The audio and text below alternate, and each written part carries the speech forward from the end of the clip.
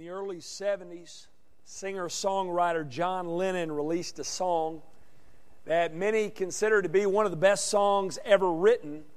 Rolling Stone magazine ranked it third all time, and it was also inducted into the Grammy Hall of Fame in 1999.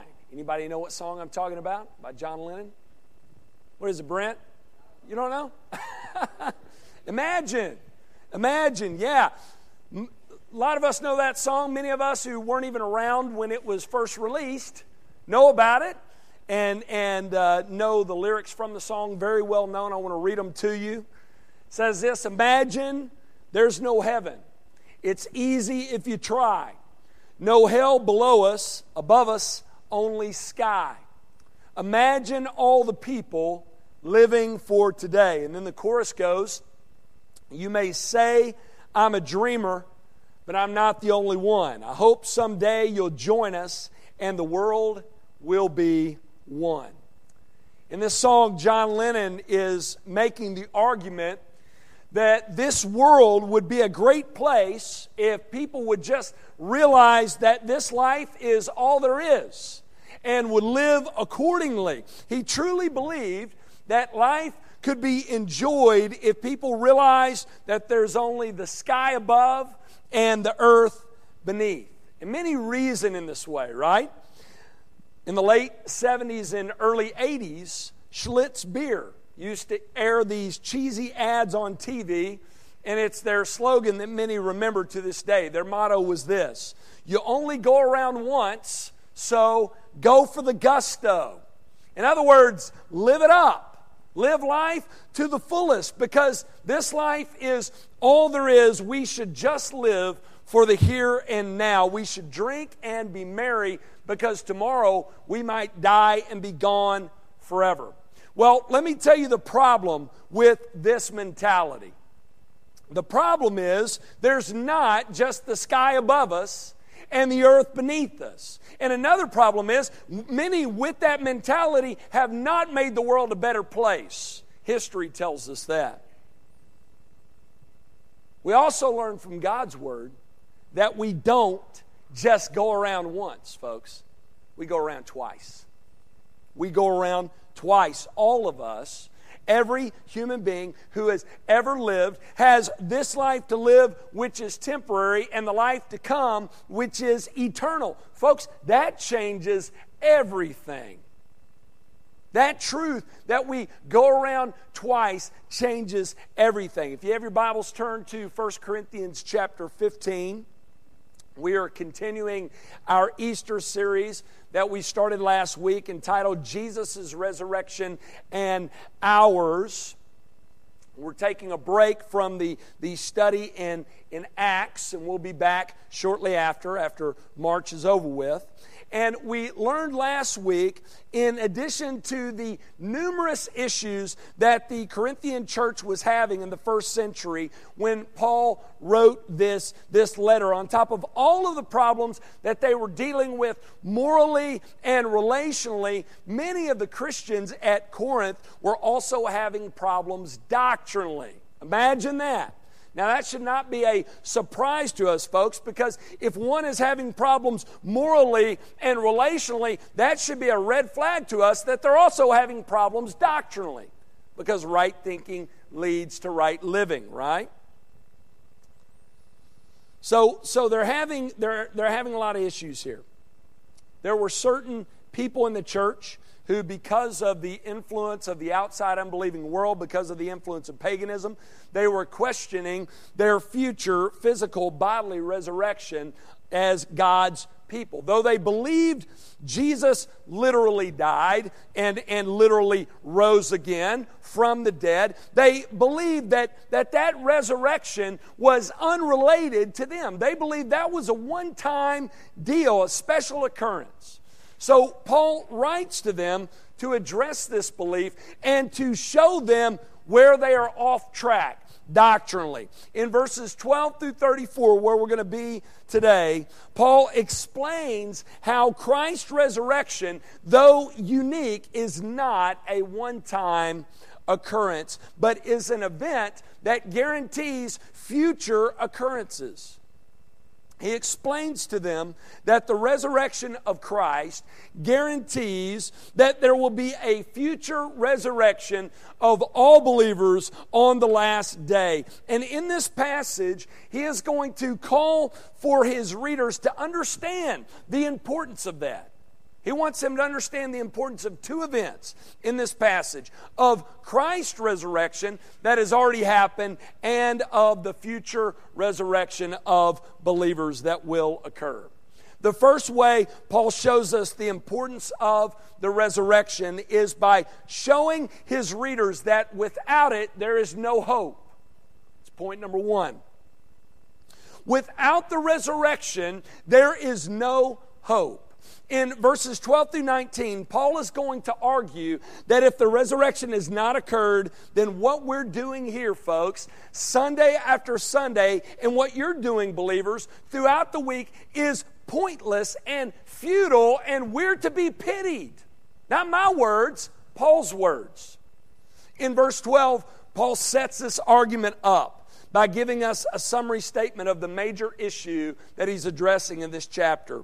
He says this, "Now if Christ is proclaimed as raised from the dead, how can some of you say there is no resurrection of the dead?" Again, this is the problem that is being dealt with throughout the entire chapter. Though the Christians at Corinth believed and proclaimed that Christ was raised, they were, with the very same breath, saying there is no resurrection of the godly, not in a literal and physical and bodily sense. And Paul is saying, how can you say that? If you believe in the one, you should believe in the other. So Paul leads with this to show his readers that he doesn't agree with their doctrine. And he is showing them that there is a seamless connection between the past resurrection of Christ and the future resurrection of the godly. And he moves into his argument in verses 13 through 19. And Paul does something very interesting here. In this passage, Paul shows us the consequences that we as believers are faced with if the resurrection has not occurred. First, Paul begins by talking about our future resurrection, and he says this. Look at this point.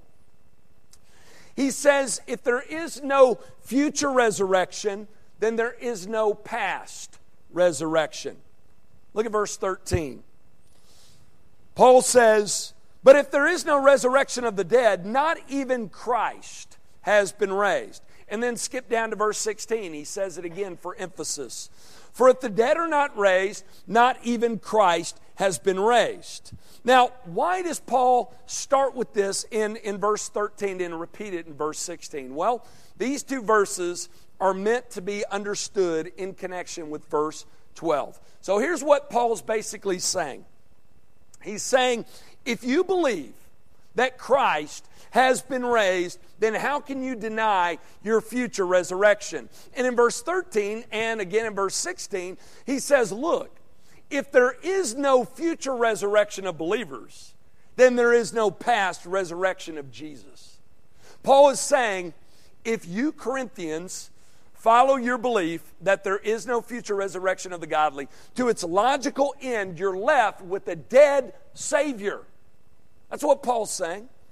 Now, some of you are reading that and you're probably wondering, well, why is one dependent upon the other? Well, Paul's going to answer this later on in this passage, but I'll say this right now. We're told time and time again in the Word of God that we as believers are in Christ, which means we who are trusting in Christ alone for our salvation, we have such a connection with Jesus that what is true of Him is true of us. For example, He is righteous, therefore we who are in Christ are righteous. He is God's Son, therefore we who are in Him are God's children. He was raised literally and physically to live forevermore. Therefore we who are in Him will be raised to live with Him for all eternity. You see the connection? That's why Paul says, if we deny the resurrection of the godly, then we have to say that Christ has not been raised.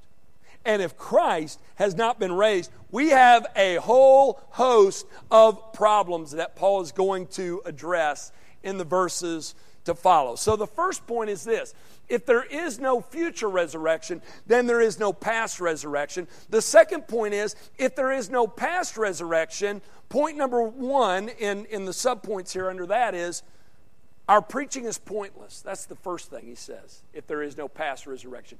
Our preaching is pointless. Look at verse 14. And if Christ has not been raised, then our preaching is in vain. That means what I'm doing right now has no value to anyone if Christ is still in a tomb somewhere in the Middle East. And the reason why is because that's my central focus. Because that's the central focus of the Scripture, that Christ has been raised. So if I'm saying that He has been raised, and that's our hope as believers, and He's not been raised, then what I'm saying is pointless. It's in vain.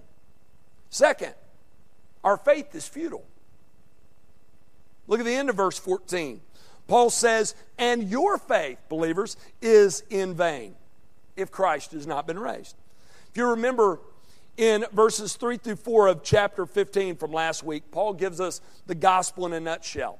He says Christ died, He was buried, and He rose again. That is the heart of the gospel. You cannot remove one of those things without striking the gospel at the heart. And we said that the gospel is the central message of the Bible.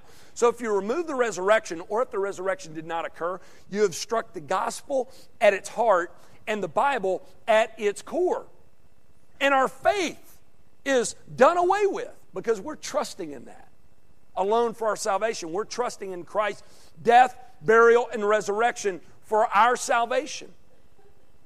We're dependent upon the life that Christ lived, the death that He died as a substitutionary sacrifice for us, and the resurrection, so that we, through Him, can have life.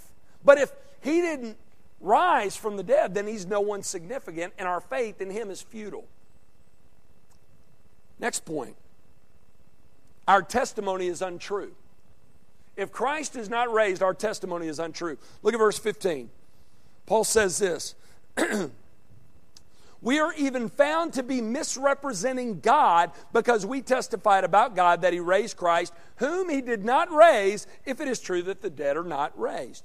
Paul is telling his readers here, if God did not raise Christ and we said that He did, then we're saying God did something He didn't do.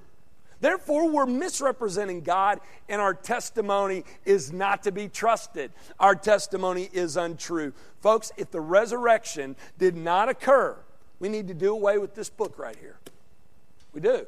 We need to close it, put it away, never open it again. We don't need to look for it for guidance and direction, because in this book, we have men and women who look forward to the resurrection of Christ. Christ looked forward to His resurrection. And you have the writers in the New Testament claiming that they saw the risen Christ. If He is not raised, if He is not risen from the dead, then they're all misguided, and their testimony is untrue. Here's the next consequence. It's found in verse 17. Paul says, if Christ is not raised, our sins are not forgiven. Look at verse 17. And if Christ has not been raised, your faith is futile and you are still in your sins. Now there's a comforting thought for a Sunday morning. If Christ did not rise, we are without salvation, folks. Paul says in Romans 4:25 that Christ was raised for our justification. And what he means by that is His resurrection validates His substitutionary work at the cross. Without it, He's just a man who died on the cross somewhere in the Middle East. And we're still in our sins. And things remain as they were in Adam. If Christ is dead, we have no perfect priest who stands for us. We have no perfect representative who makes us righteous. If Christ stayed dead, death put the stinger in Christ instead of Christ putting the stinger in death. And we are still in our sins without a hope in the world. Next point. If Christ is still dead, followers of Christ are perishing. Look at verse 18. Then those who have fallen asleep in Christ have perished. Now this point is closely connected with the previous point. I believe they're meant to be understood together. Paul is saying if Christ is not raised, then our faith is futile. You're still in your sins, awaiting condemnation, and your loved ones who have already passed are perishing. Are you beginning to feel the weight of this?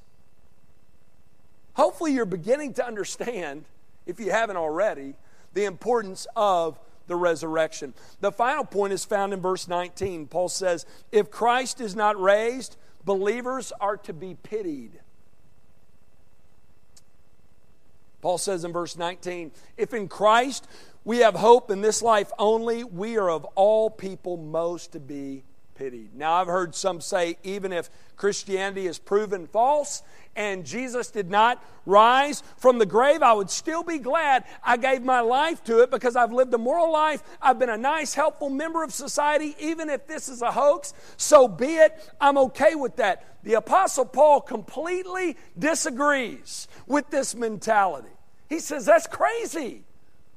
If this is untrue, if we are giving our lives to something that's a sham, we are a miserable and pathetic people. He says later, if this life is all there is, then there's no hope. So why live like there is? If this is all there is, your mentality should be like that Schlitz beer commercial. You should go for the gusto. Live it up in the here and now because you may die tomorrow and be gone forever. In Paul's mind, that should be our mentality if we only go around once. But fortunately, Scripture teaches we go around twice. Therefore, it matters how we live.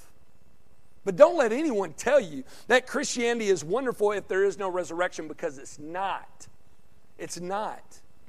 Without it, we are without hope, folks.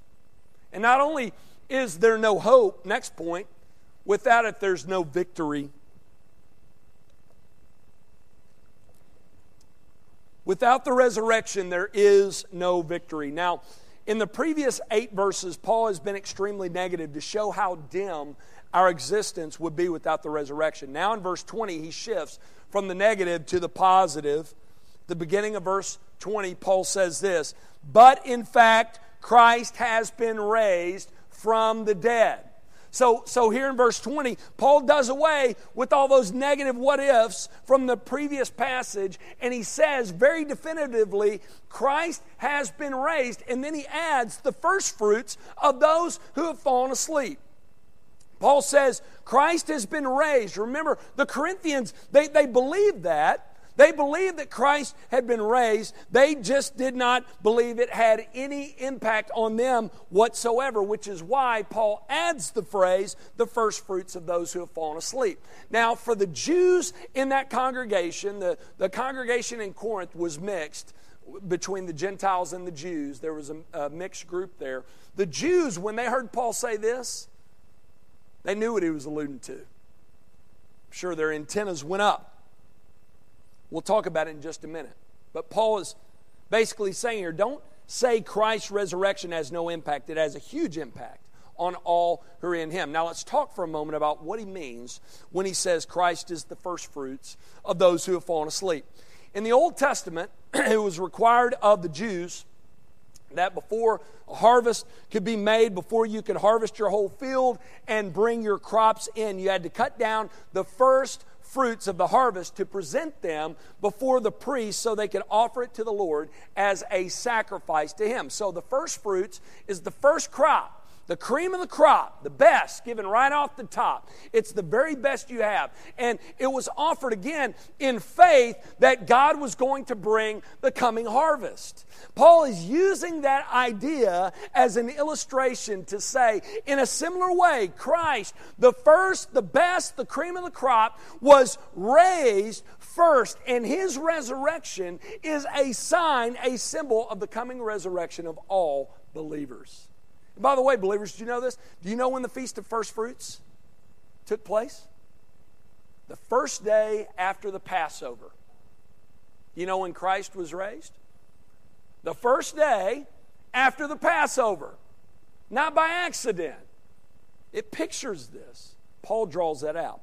Now, I'm sure upon hearing Paul's words, some are still skeptical. I'm sure that some were doubtful that Christ's person and work would have this kind of impact on every believer. I'm sure many still question whether Christ's death and resurrection would guarantee the future physical resurrection of all believers, and it seems as if Paul anticipates this skepticism, which is why he continues on with what he says. Look at the first part of verse 21.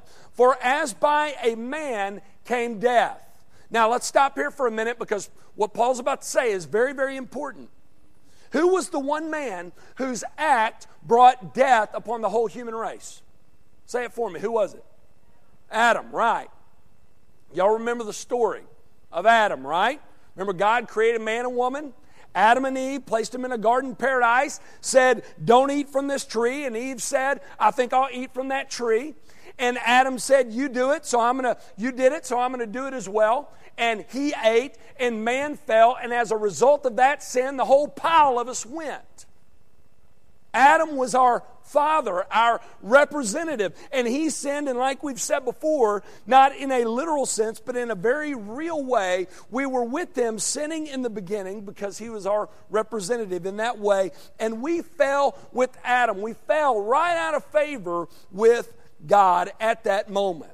That's what Paul is saying when he says, for as by a man came death. Now look at the end of verse 21 and verse 22. Paul reveals his main point here. He says, but by a man has also come the resurrection of the dead. For as in Adam all die, so also in Christ shall all be made alive. Here's the point. Paul says this, if one man can do one thing and cause death to pass to all men, then why can't another man do another thing and bring life to men? You see the point? Adam stood in a very unique place in history, but guess what? So did Jesus Christ. Now let me say this as a side note. Many have used these verses to argue that the Bible teaches everyone will be saved. Some say this, just like all die in Adam, everyone who has or ever will live will be saved in Jesus Christ. They argue that that's what Paul is saying there, but we know from other passages of Scripture that we can reject that, right? Because the Bible clearly teaches that the gospel is exclusive, that only through Jesus are we saved, right? But we can also use this verse here to argue against universalism. This passage teaches, get this, that our death in our life depends upon our link with the man. Notice Paul says in Adam, and then he says in Christ. You see, all has to be connected to the individual and his work. Paul is saying by natural descent, by birth from Adam, we die. But by spiritual descent, by faith in Christ, we live. We are naturally descended from Adam by birth, and we are spiritually descended from Christ by faith. You got it? It depends upon our link with the man. All who are born in Adam die. All who are in Christ by faith lives. If you're not in Christ by faith, you're in Adam by birth. You follow me? We're all in one of two camps, linked to one of the two men. We're either in Adam still by birth, or we are in Christ by faith. And again, Paul says all of that to make the point that you can't say the resurrection of Christ has no effect on anybody. It does. In verse 23 and 24, Paul gives us the order of events of how this is going to go down, how this is going to take place. But each in his own order. This is verse 23. Christ the first fruits, then at his coming those who belong to Christ, then comes the end. So this is the order here. This is the order here. First you have the resurrection of Christ, which has already taken place, and then the godly will be raised. And when will that be? At His second coming, right? When He returns, and then the end. And Paul just gives the order here to reassure his readers once again that this is what's to come. This is a done deal. As sure as Christ has been raised, we will be raised when Christ returns for us, and then the end will come. In verse 24, he goes into further detail of what's to come in the end after the resurrection of the godly. Paul says this is great. Look at this. When He, Jesus, delivers the kingdom to God the Father after destroying every rule and every authority and power, verse 25, for He must reign until He has put all His enemies under His feet. These are some exciting verses here. Paul gives us, he's telling of the coming victory that King Jesus is going to have over all His enemies, and that we are going to have in Him. Paul says He, Jesus, is going to destroy every authority and power, and He will put all of His enemies under His feet. In those days, when a king had conquered a neighboring kingdom, the defeated king would be brought before the victorious king, and he would be made to kneel with his face on the floor, and that victorious king would place his foot on the head of his enemy. It was a sign of total and complete victory. Believers, there's coming a day when Jesus is going to do that. There's coming a day when Jesus is going to defeat every enemy in total and complete victory. He's going to destroy the works of the devil. He's going to defeat all the enemies of God, and He is going to deliver the kingdom over to the Father. Now, why does He do that? Why does He hand the kingdom over to the Father? Because the Father has authority over the Son. And that doesn't change because God doesn't change. Scripture is clear that the Father is God, the Son is God, the Holy Spirit is God, and they're equal in person, they're equally divine, but there's a difference in authority. And you know that to be true, right? Remember the verse of Scripture that says the head of Christ is who? God. The head of Christ is God, and that doesn't change because God doesn't change. And if you want more on this, read verses 27 and 28 of 1 Corinthians 15 when you get a chance. We won't go into it this morning for time's sake, but you'll see in these verses, I'll say it again, in verse 27 and 28 of 1 Corinthians 15, you'll see that there will be authority and submission between the Father, Son, and Holy Spirit in the end and forever. Now, look at verse 26. This is key. Paul says the last enemy to be destroyed is death. Amen? Believers, there's coming a day when not only will the devil and all the enemies of God be destroyed, but there's coming a day when death itself, the great enemy, will be eliminated. We've got quite a few board games at our house that we like to play, and one of the games we love to play is the game of life. Many of y'all are familiar with the game of life, right?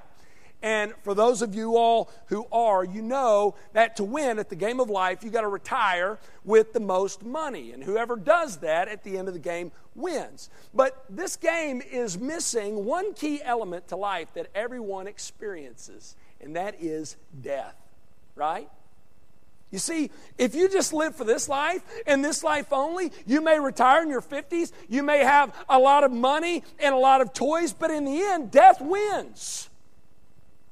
Death is the ultimate winner in the game of life. And I know that's weighty, but that's biblical. Read Ecclesiastes to brighten your day. Death is the ultimate winner in the game of life. And we know scripturally that because of sin, the consequences for that sin is not just a physical death. If it were only that, but it's a spiritual death. Let's be honest, that's depressing, isn't it? It is. That's what makes what Paul says in verse 26 so wonderful. You see, the resurrection is important because it gives us victory in life by giving us victory over death. Can I say that again? The resurrection is important because it gives us victory in life by giving us victory over death. That's the point Paul's making in verse 26. At the resurrection, Christ removed death's sting by taking the sting of death for us. And there is coming a day in the future when we will be raised to live with Him forever, and death will be done away with for good. And that is wonderful news. It is. So the resurrection is essential, because without it there's no hope. Without it there's no victory. Point number 3, without it there's no purpose.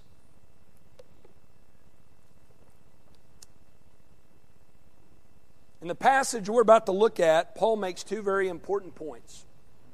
First, he makes the point that if there is no resurrection, there's no need for sacrifice.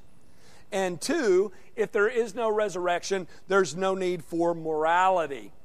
First, he says, no need for sacrifice. Look at verses 30 through 32. Paul says, why are we in danger every hour? I protest, brothers, by my pride in you, which I have in Christ Jesus our Lord, I die every day. What do I gain if, humanly speaking, I fought with the beasts at Ephesus? And we're going to talk about those beasts in a few weeks when we're back in the book of Acts. We're going to talk about who Paul came up against in Ephesus. But in these verses, Paul shows us that there is great risk involved in serving the Lord, especially in his day. We've learned that all throughout the book of Acts, right? As we've looked at the ministry of Peter and John, as we looked at the ministry of Stephen, as we looked at the ministry of James, who lost his life to Herod, and as we looked at the ministry of Paul and Barnabas and Paul and Silas. It's costly calling on Paul's life at this time. He shows us here that in serving the Lord there is danger, verse 30, opposition, verse 32, death, verse 31. And Paul also says in verse 31, my life is on the line daily for the cause of Christ. So if Christ has not been raised, this is all for naught. And you probably notice I skipped verse 29. That's not by accident. I needed to explain to you the context of this passage before looking at verse 29. Now, before I make a stab at this verse, let me tell you this. This is considered by many to be the most challenging verse in all the Bible. I've heard some say there's as many as 200 different interpretations of this verse of Scripture. Now, I'm not sure if there are that many, but I know there are quite a few. But I'm going to make a stab at it, and you can take it for what it's worth, okay? All right. And this is not from my brain. I wouldn't waste your time with that. This is from several commentators that I respect and that I believe are on point here.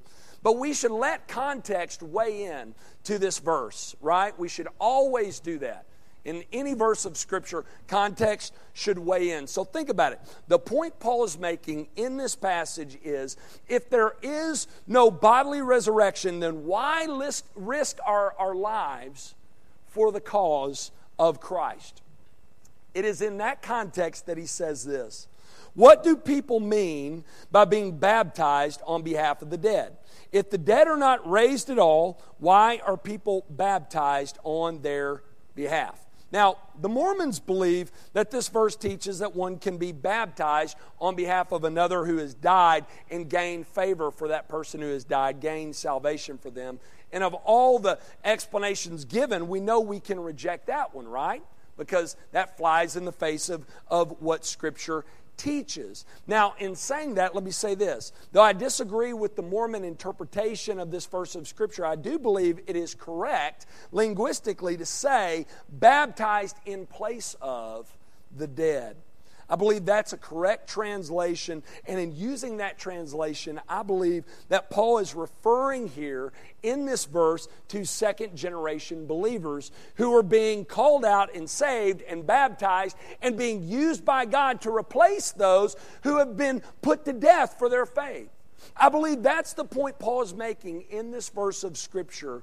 He's making the point, if Christ is not raised, what's the point in these new crop of believers coming up and replacing the old and suffering and giving their lives for Him as well?